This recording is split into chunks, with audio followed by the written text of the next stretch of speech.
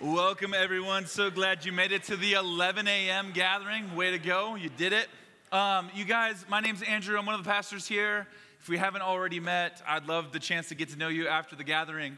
But before we launch into our teaching from the scriptures, I want to introduce you to a friend of mine. For some of you, you know this man. He's an incredible guy. Him and his family moved out here from Bakersfield, California in the early days of Riverbend to help plant us back in 2016 and 2017. And then during the pandemic, the Lord called their family to go back to Bakersfield to launch a church. We were blessed to be a part of that journey with them and help launch them. And so anyways, you guys, would you please put it together for Nick Oathart, everybody? Yeah, dude, so good to see you, man. Oh. So you guys, I admire Nick and Jackie so much. Planning a church is really hard to do, but you guys have done it beautifully. And also the Lord is doing something really awesome at River and Way down in Bakersfield. So I was just hoping you could tell us a little bit about what's been going on. Yeah, it's great to be here. It was great I wish I could have been here for the block party last week. Yeah. I cooked burgers at the first block party. So this is like an iconic moment on my giant old barbecue that no one uses anymore. Yeah, but my family's really great to be back to visit. We love Riverbend. This is a fundamental part of our story. I would actually say at our time at Riverbend is when we fell in love with the inbreaking kingdom of God. And so we love being back to visit. To tell a bit about our story down in Bakersfield, we planted a church 15 months ago called River and Way. Riverbend was instrumental in helping us launch River and Way. Andrew said that River had to be in the name or they weren't going to help us. And so River and Way is the best we could come up with. There's an old riverbed in the city that we've been praying that God would pour his spirit out like the river and bring life to the city again. And so just in 15 months, it's been really beautiful that God has been gathering people to take them deeper and to called to more purity, more holiness, to use a Bible word, as we follow Jesus together as this new community of followers of Jesus in Bakersfield. Wow. So it's been really beautiful. We kind of have some funky different rhythms, and one of those is that the last Sunday of every other month, we do old church potluck together, and everyone brings food because we all love really good food, and we challenge the millennials, of which I am one, to do better than croissants on the way in, and so we crush brunch together, and then we open up the mic for people to sing songs and tell stories about what God's been doing. So the testimony of God currently at work is being advanced as a normal part of our gathering as the body encourages and equips and exhorts one another. So it's been a really beautiful experience, and we're just so glad to be back to be with you guys for a hot minute before we finish kind of our road trip. But just so glad to be here with Andrew. We love the leadership team here. They are like family to us, and so when we come back, it feels like we're right at home again. But just so thank you so much to the Riverbend crew for having us and hosting us and loving us the way you guys do. Well, we do love you. Let's pray. Let's pray over our gathering. Let's also pray over you and your family. Can I pray over the gathering? Yeah, okay. 100%. So Andrew's you'll figure it out. Holy Spirit, we thank you so much that you're right here with us. And we thank you that when we call out to you and when we ask, when we seek, when we knock, we're able to find you. You're right here with us. And so we just want to settle into this very present moment, to not be in our past or in our future, but just right here, meeting with you, transformed by the scriptures, transformed by your word, transformed even by just the community of the Spirit in this room as we all gather in your name, Jesus. And we thank you for what you're doing in Bakersfield with Nick, Jackie, and the whole crew. We thank you that, there's a brand new expression of the gospel that wasn't there before the pandemic now, because you moved in their hearts to go express the gospel and express the way of Jesus in a compelling way. And so, God, we just pray that you would maximize just the influence that they have in the name of Jesus. We also just pray that their community would be a house of prayer that is contending for an awakening to the gospel that Bakersfield hasn't seen. And that it's not through striving or through manipulation, but actually just through the power of your Holy Spirit. And so we love you, and we thank you so much for Nick and Jackie, and we just ask that you would bless them as they are on a short little vacation here in Bend. We love you, Jesus. We love the Oatharts. In Jesus' name. Amen. If you guys would, I'm going to pray just over our gathering and pray for each of you. So if you would stand, I get nervous when I sit too long. So stand with me. I'm going to pray. If you would just even if you consider closing your eyes and opening your hands, and even just taking a deep breath, like breathing out your anxiety or anything you carry this morning and breathing in again the presence of God. It's one of the beautiful things about who God is that he's in you. And as we just come to experience God together in this 90-minute, 100-minute gathering, that God desires to meet with you exactly where you are today. So remember the truth that Christ lives in you and you live in him. And so, God, we come to you now and we pray for a fresh outpouring of your Holy Spirit in this room and in this group of people at this moment in time. Pray for hurts and anxieties and wounds that exist in our hearts to be revealed, that the Holy Spirit, the Comforter, could speak over those things, could heal those things, heal those anxieties deep within us. And we pray that as we come here, God, we don't come as some religious practice. We don't come even to just sing songs. We come to celebrate the risen Savior who has saved us and lives inside of us. And so as we come today, we come to encounter the living God again. And so I just pray for fresh encounter in this space. Come, Holy Spirit, and do things only you could do. God, we love you. Pray a blessing and pray favor over this church and over these people as we seek to exalt together the name of Jesus. May your name be lifted high. We love you, Jesus. We thank you. We pray these things in your name. Amen. Amen. Would you stay standing for the reading of the scriptures, just as we recognize their authority and we submit ourselves to them. And at the end of the reading of the scriptures, I am going to say, this is the word of the Lord, and I'm going to invite you to a congregational response, which is praise be to God. So we're thanking God for his word together. So I will read the scripture, and then I will say, this is the word of the Lord, and then the appropriate response is praise be to God. Could we practice real quick? Is that too weird? So I will say, this is the word of the Lord. Praise be to God. Fantastic, dude. Second service crushed it. And the words will be on the screen. So please follow along as I read. You, my brothers and sisters, were called to be free, but do not use your freedom to indulge the flesh. Rather, serve one another humbly in love. For the entire law is fulfilled in keeping this one command: love your neighbor as yourself. If you bite and devour each other, watch out or you will be destroyed by each other. So I say, walk by the Spirit, and you will not gratify the desires of the flesh. For the flesh desires what is contrary to the Spirit, and the Spirit what is contrary to the flesh. They are in conflict with each other, so that you are not to do whatever you want. But if you are led by the Spirit, you are not under the law. Next slide. The acts of the flesh are obvious: sexual immorality, impurity and debauchery, idolatry and witchcraft, hatred, discord, jealousy, fits of rage, selfish ambition, dissensions, factions and envy, drunkenness, orgies and the like. I warn you, as I did before, that those who live like this will not inherit the kingdom of God. This is the word of the Lord. Praise be to God. Amen. Awesome. Go ahead and find your seat. So those of you who call Riverbend home, you won't be surprised to learn that I'm excited to teach this passage. I'm always excited to teach the scripture. Although I'll admit, I'm not crazy about the part on orgies. It's not really a comfortable topic of conversation for me, especially with my mom in the fourth row. It's just awkward and weird. But on the whole, I promise, this passage is super just important. It's an important message for us, a great message. And if you study the New Testament, you are going to be challenged by Jesus' sexual ethic. And today is that day. He cares about your sexuality. And what we're going to find is that he's not actually here to restrict or oppress you. He's not here to ruin the fun, despite the fact our hyper-sexualized culture is aggressively trying to persuade you that he is.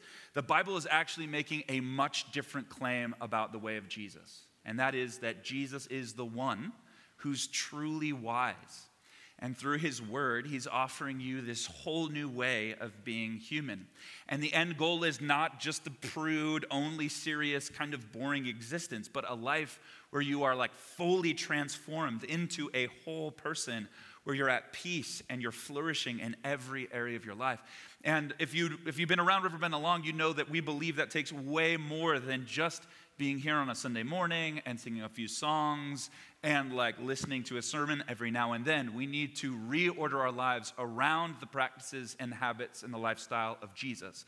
And so this is why we're such a big proponents of, and I'm shamelessly plugging to you once again, Riverbend at Night, which we do every single Sunday night, 6:30 to 8:30, where we have a lot of conversation around the teaching of John Mark Comer, and we get to really dive deep into the way of Jesus, and we're actually working through some practices together. And those of you who are a part of it, you know it's just an amazing time. So please come on out 6:30, 8:30 tonight, and every Sunday night. So when you read the scripture, like particularly here in Galatians chapter 5, like we just did, and the scripture is challenging you to resist the flesh, things like orgies and sexual immorality, but not just that, much more broad than that. Jesus is kindly and patiently and graciously revealing to you what's true. Here's the way that leads to life. The other ways lead to death, so choose life. He's not like an angry dad with impossible standards. He's a holy, wise, gracious, loving teacher who wants you to enjoy him and his presence and enjoy life to the full.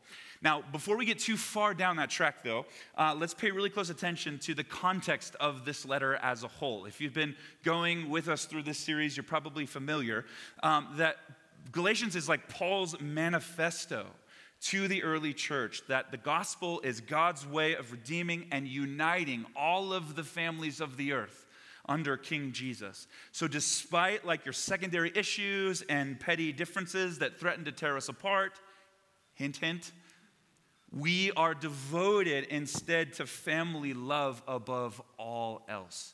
Paul is saying this is the hill that we die on.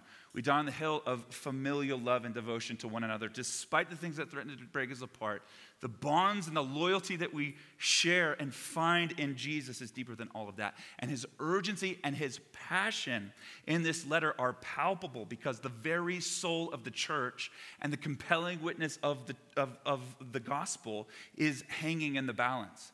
So for Paul, this is not like to the side of your orthodoxy. Hey, you believe in all of these things, and when you feel like it and as you're ready, be ready to accept Jesus followers who are different from you. No. If you are a mature Jesus person, this is the exact same way as saying that you are already cultivating deep community with Jesus people who are different from you and might even drive you crazy, might even drive you nuts. Because the why is so critically important, as it always is with the scripture. Because Jesus is coming back soon. That's what he promised us. That's what he said would happen at the end of this age, is that he would return. And when he returns, he has one throne, not multiple, one, where every tribe, tongue, and nation will encircle and worship. So there's not one throne or one banquet table. There's not one bride, if you will, for every division that we've created based on our secondary values of race, politics, gender, economics, or whatever else. One, because we are all one in Christ and we have been incorporated into his unified body. So this is the lens of the letter to the Galatians, and this is, if you've been around, been like our rally cry. We want exactly what Jesus wants, and this message is to us. That the fabric of our relationships, it turns out, was not as strong as we thought that they were, particularly when it comes around these issues around the pandemic and politics and things like this. But we are here to say that we keep Jesus primary, the way of Jesus primary. And we can differ and have all kinds of distinctions. We retain those differences and those distinctions in Christ, but that we are pioneering above everything else, loyalty and unity in the family. So now that we're in chapter 5, we have to be careful to avoid sort of the mistake that lots of really great students of the Bible make here, which is to sort of lose sight of that plot line in the letter to the Galatians and turn the rest of the letter into private, quick hit instructions for personal, moral, individual purity, whatever. When Jesus says, this is the way that leads to life, this is the way that leads to death, so choose life, he's not using that term or defining that term life in the American sense, which begins and ends with like your personal happiness or whatever. He's saying something much riskier and something much, much better than that. When Jesus talks about your life, he talks about it in terms of like following in his footsteps, the cruciform, like in the way of Jesus kind of way. So offering your life for the good of everyone else. So any definition of discipleship that does not include like a self-effacing, like for the good of everyone else kind of orientation is at least missing the point in a major way. The paradox, of course, is that this is where you and I find real meaning and real fulfillment is by offering our life in humble service to the kingdom and to the advance of the gospel. So by interpreting Galatians 5 in this way of like kind of a haphazard right turn after having beautifully laid out God's vision for one new family under Jesus, just to kind of throw it all away here to talk about just private moral instructions or something like that, we miss the point and we miss the blessing. See, the point of the letter is still that we get to like keep Jesus and the gospel primary in the church. We need to hear these instructions from that sort of collectivist lens. But then also the blessing is that Galatians does more than just passionately plead for like the ideal of unity in the church. And thank God it does that. We need the scripture, like the aspirational, inspirational side of the scripture telling us to like hold this ideal and this principle sacred, that we need to be one as Christ has united us. But here in Galatians 5, we get more than just that, the ideal, we also get the practical strategy. In other words, what Paul is saying is don't give up on each other. Don't let your differences drive you apart like they're threatening to. Let me show you how. Let me show you how you build in habits, rhythms, practices into your life so that you can actually eagerly maintain the unity of the Spirit and the bond of peace, to quote Ephesians chapter 4. We need both. We need the goal. We need that goal. And Paul has given that to us in spades throughout the first several chapters. And we also need like the winning strategy. And the rest of this letter is that winning strategy. Are you ready for it? Yes. Sweet. Matt is so in. Oh, I'm so grateful. That's awesome. Maybe others of you are like feeding off of his excitement, which would be really good. So Galatians chapter 5, verse 13 says it like this. My brothers and sisters, you were called to be free, but don't use your freedom to indulge the flesh. Rather, serve one another humbly in love. For the entire law is fulfilled in just keeping this one command, love your neighbor as yourself. Verse 15, if you bite and devour each other, watch out or you'll be destroyed by each other. So scholars believe that he's referring to some actual volatility in the Galatian church that's gone beyond just kind of sharing harsh words. He's actually referring to, there's might have been even physical violence at the shared table of communion in Galatia. And he's saying that's not how we do things in the family of God. There's a completely different way. So the first thing to notice, the first observation is that we are called to live free. I love that. You are no longer a slave. Remember, that's a major motif sort of running through the plot line of this letter. That before, you were enslaved to the kingdom of darkness, the prince of the power of the air, or the present evil age, as Paul describes it, meaning that there are many things conspiring against you and your relationship to God. And you're thriving and you're flourishing in life. Also, you're enslaved to sin. Right? Patterns of sin and behavior that at first you thought was your free moral choice, but now you're finding is actually enslaving you, addicting you to a toxic way of living. And what Paul is saying is that's not who you are. That's not who you are anymore. You have been set free. In the language of Colossians, you have been transferred into the kingdom of the Son that he loves. So you're no longer a slave. And by the way, so often when I talk with people who've been with Jesus for a long period of time, they still sort of like have that residue of being enslaved, like feeling like they're living so defeated. I've had so many conversations over the years about young men in our community who are like addicted to pornography, which is just like an easy one to talk about because it's everywhere. But there's so many other patterns and sinful behaviors. And when I talk to people about this, I'm discovering that there is a theoretical belief in the victory of Jesus, but then in actual practice, we're living as though we're defeated. So the thing that we need to do is replace our thinking and our beliefs, but we also need to replace our practices and our habits if we're actually going to really change. Again, that's our sort of working theory of change. So you are set free. You are a child of God. That's who you are now. And like I love to say, the most important thing about you is who God says you are. So we live in light of that reality, and then we pattern our entire life after that reality. Making sense? Awesome. So the teaching here is saying, okay, you're no longer a slave. You are called to be free, but you have to use your freedom wisely.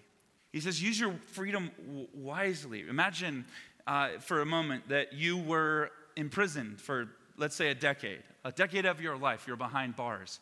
That moment where you feel the sun on your face and you are walking free, no bars in your way any longer, man, you're going to live with a new kind of perspective and a new hope of your freedom.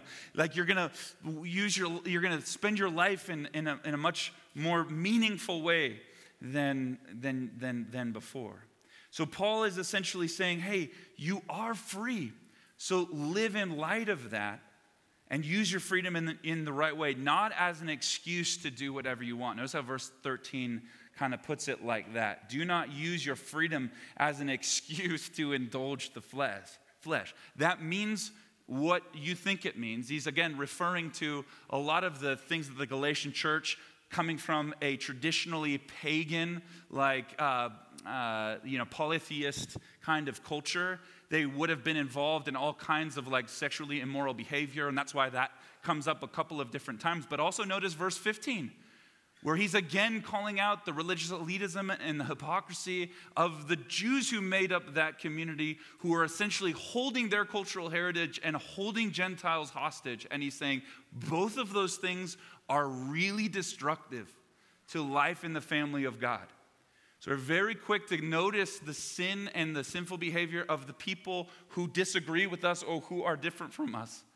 But we need to be more actually concerned with the the log in our own eye, as Jesus refers to it in the Gospels. So use your freedom wisely. In verse 14, it says, use your freedom to essentially love. I love this. And again, this is something that is carried out through the whole message of the scripture. Paul, rather ironically, is riffing on the Torah, even though he's just said, hey, by the way, you're not under the Torah anymore, but here's lots of Torah for you to understand how we're meant to relate to it. Deuteronomy chapter 6, verse 4 through 6. This was, of course, the prayer, the meditation of the heart, both in the morning and in the evening, every single day, if you were a member of the Jewish family. Hear, O Israel, the Lord our God is one. And you shall love the Lord your God with all of your heart, all of your soul, and all of your strength. These commandments that I give to you are to be on your hearts. So essentially, Paul is, like many of the New Testament authors, reframing and rephrasing the heart or the plot line of Torah, saying that is still very much alive in you. And then Leviticus chapter 19, verse 18, which is a direct quote in Galatians chapter 5, verse 14. Do not seek revenge or bear a grudge against anyone among your people. Good luck. How you doing with that, by the way? Not holding a grudge against anyone among your people. I had to read that about 5 times and pray that in about 20 times this week. But love your neighbor as yourself. I am the Lord. Again, because I'm a nerd and you can't get it out of me, okay? As I was studying this text this week, I was really blown away by this. Again, I think Paul is sort of ironically bringing up the Torah many different times here in this section because he's been hammering home that the Jewish rival teachers who are in Galatia sort of upsetting the church, they were claiming that Paul is misusing the Torah. And Paul is actually saying, you know what, no, you're the ones who are abusing Torah. I'm trying to inspire actual faithfulness to covenant. So they were using the law, the rival teachers in Galatia were using the law as a form of a new sort of twisted cultural and religious elitism, which I think we've seen a lot of today with sort of Christian nationalism and things like that. But Paul is saying, hey, we need to use the Torah to inspire faithfulness to covenant love above everything else. So I love that. And I love also the play on words. What's up, guys? I love the play on words in verse 13. It says, notice what it says one more time. You are called to be free, but don't use your freedom to indulge the flesh. Rather, serve one another humbly in love. Some translations say, become one another's servant humbly in love. So you notice the wordplay. He's saying you are free, but subject yourself willingly to a new form of slavery. Again, you're no longer a slave, but now you're choosing it voluntarily. That's what it is to be a Jesus person. Your freedom in Christ involves a brand new sort of slavery. And as Jesus people, we are becoming servants by choice. Remember, Jesus says, I no longer call you servants, I call you friends. A few verses later, he says he calls us servants, and he calls himself a servant. So what it is to be a Jesus person is to willingly choose to become the servant of all. This is the idea of free slavery, or if you like, the phrase bondservant, which you probably are familiar seeing over the years. And the idea of a bondservant in Hebrew culture is somebody who was like sold into slavery for one reason or another. Don't think like 18th and 19th century in the United States. Think a much more like ancient kind of way of slavery, which was dehumanizing and oppressive and everything else, but it wasn't the same thing. And after a period of time, they would receive their freedom after a certain number of years. Normally it's about 6 or 7 years or something like that. And then they had worked off their debt or whatever else, and now they were technically free. Some of those servants became bondservants, which was to voluntarily, on their own volition, re-up and give their entire life in service to their master. And that is, every time the scripture talks about you being a servant of God, that's what it's referring to. It's not that God is oppressing you. It's not that he is forcing himself on you. But the invitation for you is there. Like Jesus is giving us the way to life, and we can choose to actually give our lives in service to him and to that. Romans 13, verse 8, one of my favorites. Let no debt remain outstanding, except the continuing debt to love one another, for whoever loves others has fulfilled the whole law. My favorite sort of example of this, if you will, in history is of Harriet Tubman. You guys are familiar with her and her life and her story. She's a 19th century slave woman born in the South. And at some point in her life, the details aren't really clear, she becomes a free woman. She crosses the state line. She's in the North, and now she is a free person. And how does she decide to spend the rest of her life? Going back hundreds of times into slave owner territory and showing others the way to be really and truly free.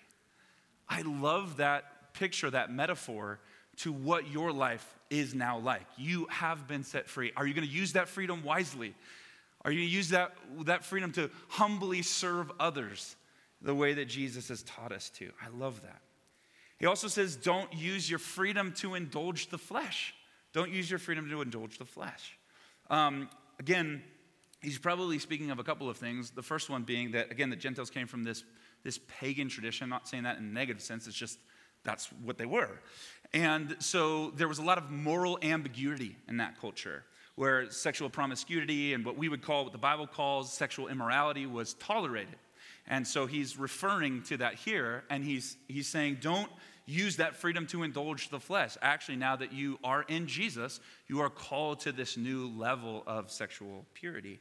But then in verse 15, again, he is not giving those religious elites, those religious hypocrites, any room, any excuse. He actually says, hey, don't. He also says, and make sure you're not biting each other's heads off either.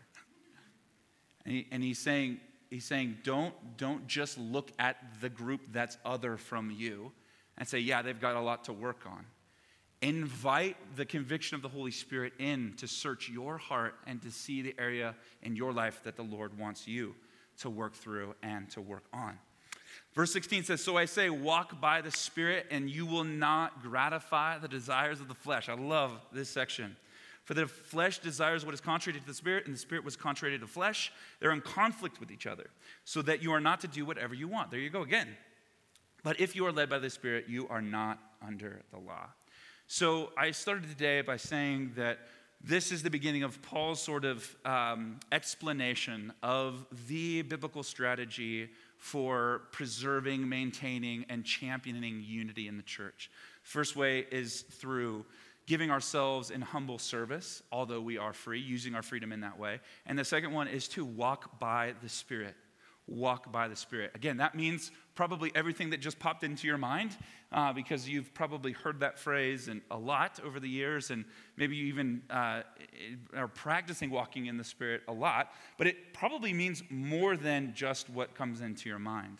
But the verse 16 and 17 kind of lay out this battle between the flesh and the Spirit. The flesh and the Spirit. And the battle is, although the battle exists outside of you in the world, it also exists inside of you. And that's what Paul is zoning in on, is the flesh that is in you. So that the word flesh is the Greek word sarx. And when you are saved, here's how this idea works biblically. When you are saved, you are forgiven of all of your sin, and you are a new creation. You're transferred from the kingdom of darkness and into the kingdom of the Son he loves. And it's this beautiful thing that we all celebrate, and every Sunday morning we come together and we sing songs of celebration and songs of victory, because that is what has happened. In the language of 2 Corinthians 5, the new creation is here. Amen, full stop. That is your new reality. But you also still have the flesh. And this is the part of you that is out of alignment with the kingdom of God. This is the part of you that still loves the wrong stuff. Like, my favorite example of this is actually, I'm hacking this example from James K.A. Smith's You Are What You Love, which is a book that was really popular about 5 years ago. I still go back to it and reread it often. It's a super helpful look at how Western society is shaped aggressively into the image of secular culture. And in it, he says, the problem isn't that I don't want to be a healthy person. And he's, in the metaphor, is referring to like physically healthy. But he says, but the problem is I also still want things like ice cream. Like I want to be, deep down, I want to be a healthy person.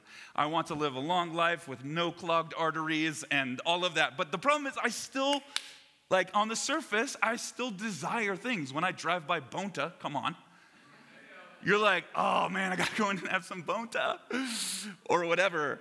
I have a sweet tooth. I also really love red meat. I love all of that. So I want to live a healthy lifestyle, but I'm also conflicted. There are competing desires in my heart. But the battle is about desire. There is competing wills at play, of course in the world, but even like right up and down the middle of your own heart. And Paul is saying, that's where we got to start. That's where we got to begin to work. And I love what John Mark says in his book, Live No Lies. He says, we make our decisions, and then our decisions make us. And in the beginning, we have a choice, but eventually we have a character. And it's such a helpful paradigm shift for us, because we like to think of ourselves as very individualistic and free people, making a lot of free moral choices every day. But the reality is we are shaped by our habits, and eventually our habits just become so deeply ingrained in us to the point where we have this character. So it's not as simple as me saying, gosh, you guys, be more patient tomorrow. Be more loving tomorrow. It's not that simple. We actually need patterns and behaviors and everything to change so that we can become the kind of person who loves out of an overflow of the Spirit's working in my life. And that's what the scripture means when it says walk by the Spirit. This week, we've been doing some staff development with our team, which has been so fun. Michael Thompson, who's a part of our community, does a lot of business consulting, and he's been helping us out, coming in and kind of working on our team's potential and trying to unlock some things for us, and it's been just hugely helpful. And he has this paradigm that's called the 5 voices. And to me, more helpful than like the Enneagram or Myers-Briggs, particularly when you're trying to apply it to a team. And in the 5 voices, the idea is that we each have like a primary voice. Some of us are louder than others, and we need to pay attention to one another and champion the quieter voices and all that. It's been really fascinating. I won't do the whole download on you right now, but turns out I'm a pioneer. And a pioneer means that I'm like type A and headstrong and determined and have all kinds of dreams and goals and ambitions, and I just want to go 1,000,000 miles a minute. And my speed and my volume tends to be much higher than most other people. And so on a team, that can be, in the language of the 5 voices, can be pretty dominating. And so another part of this paradigm is like what he calls like the weapon system. So no matter what you are in the 5 voices, you have a kind of a weapon system. And I remember he was talking about this with us, and he goes, those of you who are pioneers, I was the only one.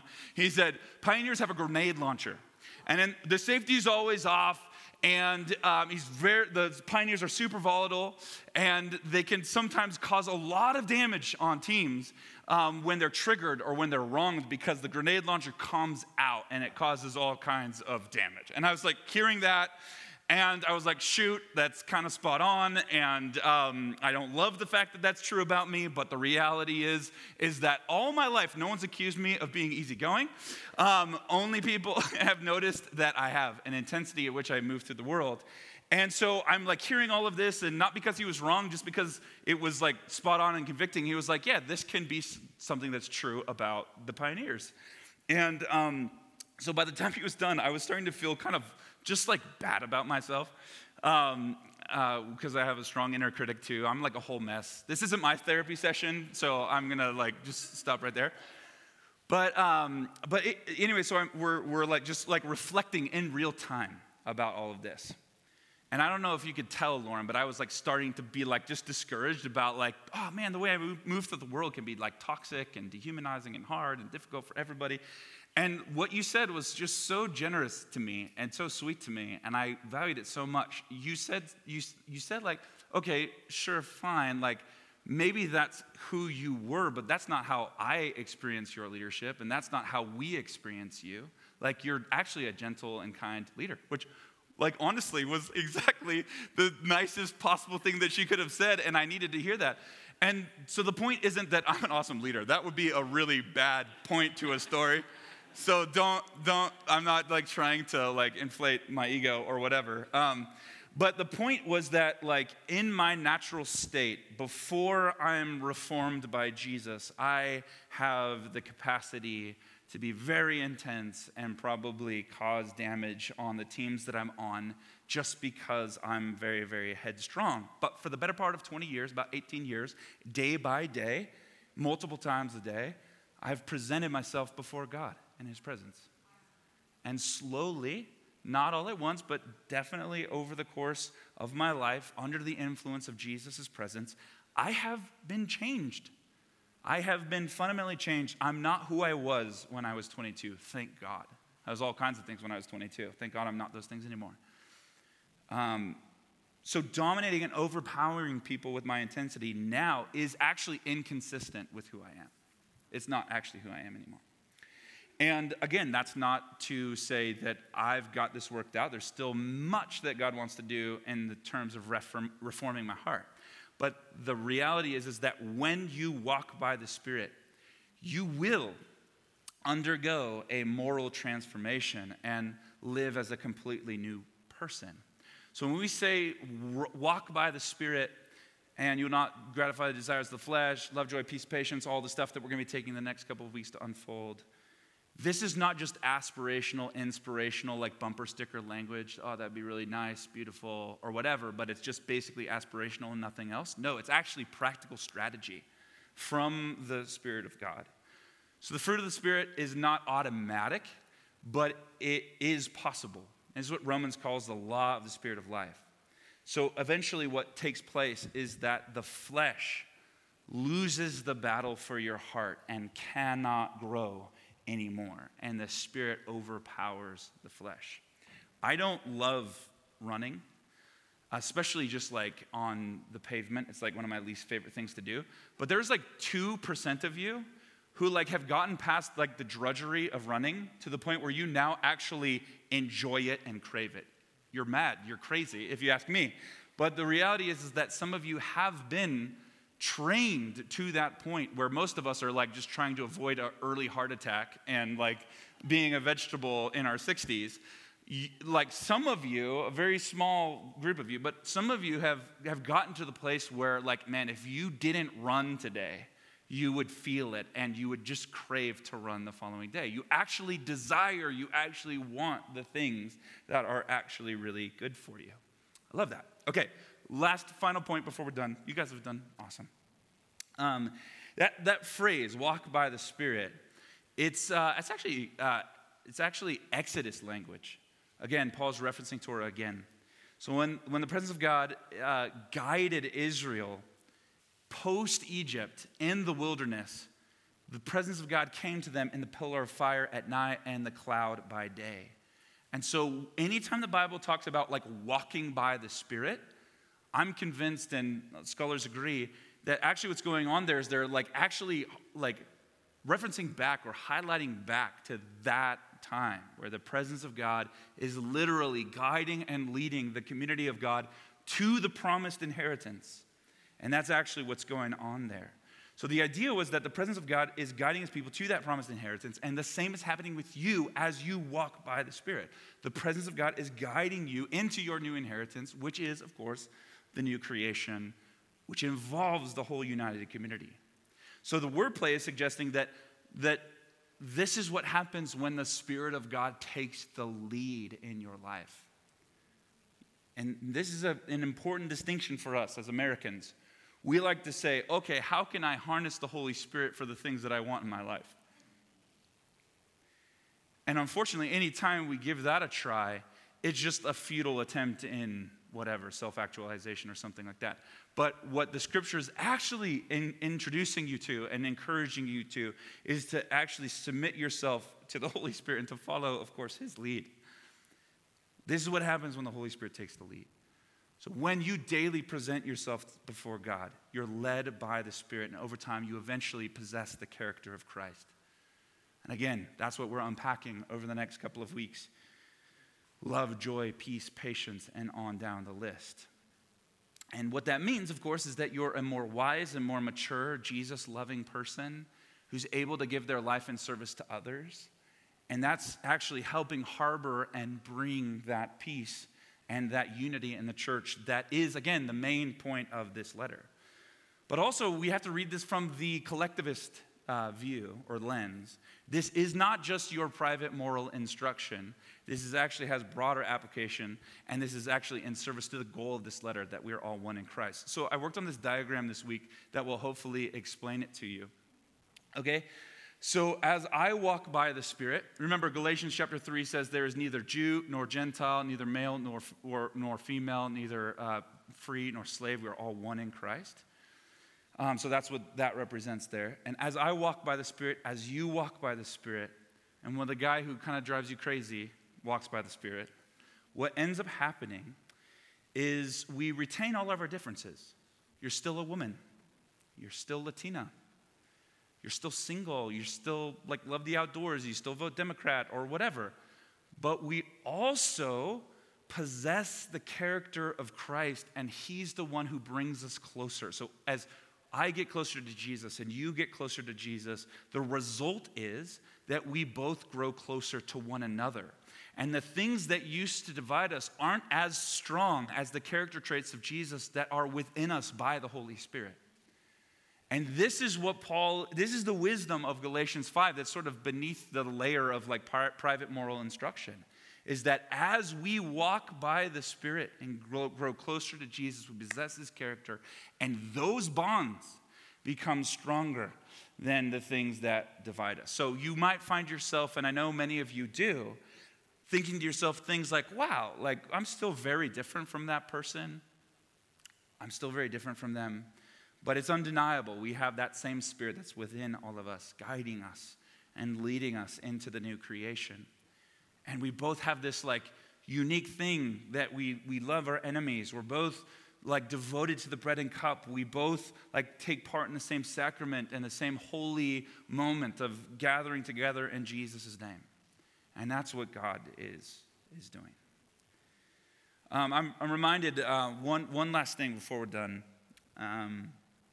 there's that long list in verses 19 through 21 of the different desires of the flesh, which Paul says are obvious. Again, he's not just including like the gross moral sins like sexual immorality and orgies and things like that, although he does include that. He's also including things like dissension and fits of rage. Again, I think this is Paul's homage to say, hey, those of you who kind of have your act together on what we would typically perceive as like the moral, like main things, like your sexuality is in check and everything else. He's saying, but hold on, like it's just as equally as destructive to actually participate in some of these other selfish ambitions and some of these other kinds of sins. And so as he's unfolding that for us, I was just reminded of something I read by a 19th century writer named Francis Frangipane. I will admit, I picked up his book because I like the way his name sounds, but I actually also really like the book. And in it, he says this: at some phase in each of our lives, we all will be confronted with the impurities of our hearts. The Holy Spirit reveals our sinfulness, not to condemn us, but to establish humility and deepen the knowledge of our personal need for grace. And it's at this crossroad that both holy men and hypocrites are bred. Those who become holy see their need and fall prostrate before God for deliverance. Those who become hypocrites are they who, in seeing their sin, excuse it and thus remain intact. And I think this is just a good little gut check litmus test for us today. Is it still far easier for you to just see the speck in your brother or your sister's eye? Oh my gosh, I cannot believe they have such an unsophisticated view of seeing the gospel and seeing the world and seeing the church that they could possibly believe that ideology or vote that way or whatever. Or are you getting to that place in life where you can actually receive the conviction of the Holy Spirit? You can actually see where your heart still needs reformation and confess it to the Lord. And to actually allow his Holy Spirit not to condemn you. Remember, Jesus says that it's his kindness that leads us to repentance. And in 1 John it says, he is faithful and just to forgive us our sins and to cleanse us from unrighteousness. So the point is not his condemnation.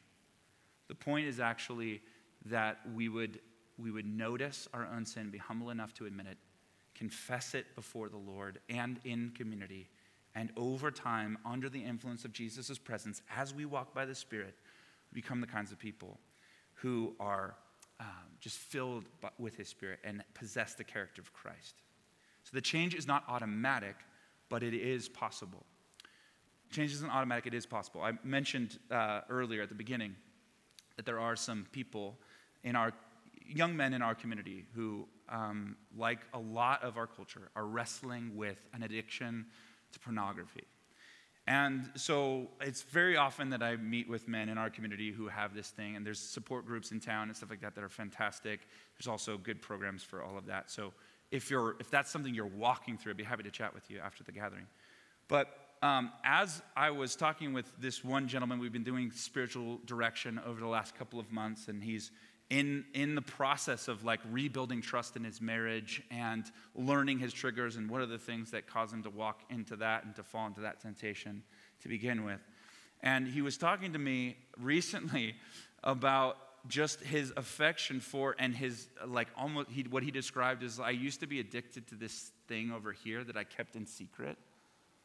My wife every now and again would find out about. But now I'm like addicted to God's presence, where like when I wake up and when I have a moment alone, like the thing that I'm thinking about is actually like stealing away to be with God. Like that's what I most deeply want now. And this is something that's just taken place over a couple of months. And it doesn't mean he's out of the woods, and it doesn't mean that there's not temptation there. It just means that he's feeding the Spirit in him and starving the flesh, which is exactly the invitation that's in front of you today. So the very beginning of Paul's practical strategy for preserving unity in the church is this: use your freedom in Christ, serve others humbly in love, and walk by the Spirit. The way I suggest you start, and I know most of you are not just starting, but this is how you start. Just multiple times a day, present yourself before God. Meditate on Scripture, pray, sit in the quiet, go for a prayer walk, and invite him to take the lead. Notice your own kind of controlling nature wanting to take control, and instead invite him to take the lead, and ask him to begin to do that deep work of change from within you. Amen? Let's stand and let's pray together.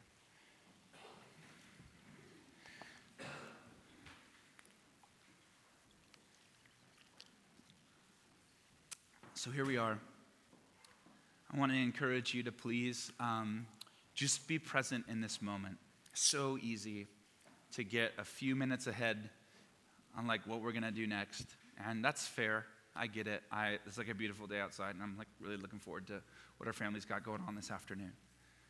But before we do that, let's just open ourselves up to the possibility that God might want to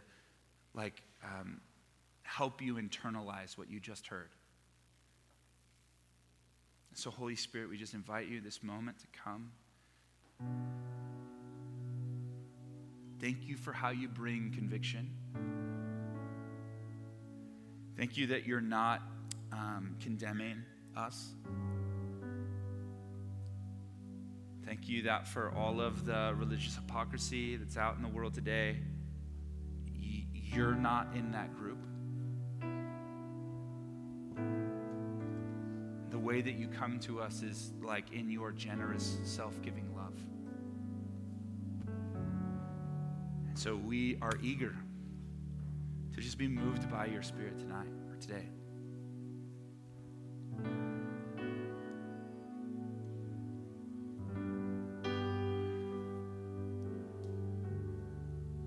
When we were praying before the gathering, Eva just was reminded of something that the Spirit's been speaking to her all throughout the week, which was just this line, all you have to do is ask.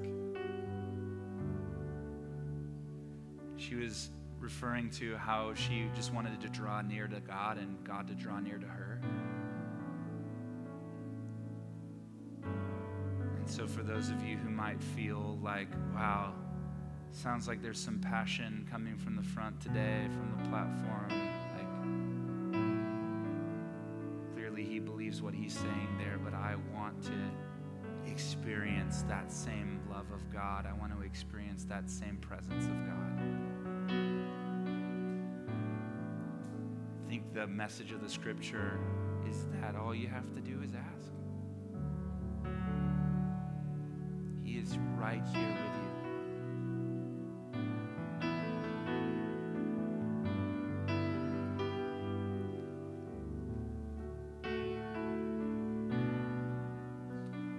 And then the second thing is just to commit yourself again. For some of you, maybe this is like the 1,000th time to say, I'm going to walk by the Spirit, walk in step with the Spirit. I'm going to be led by the presence of God.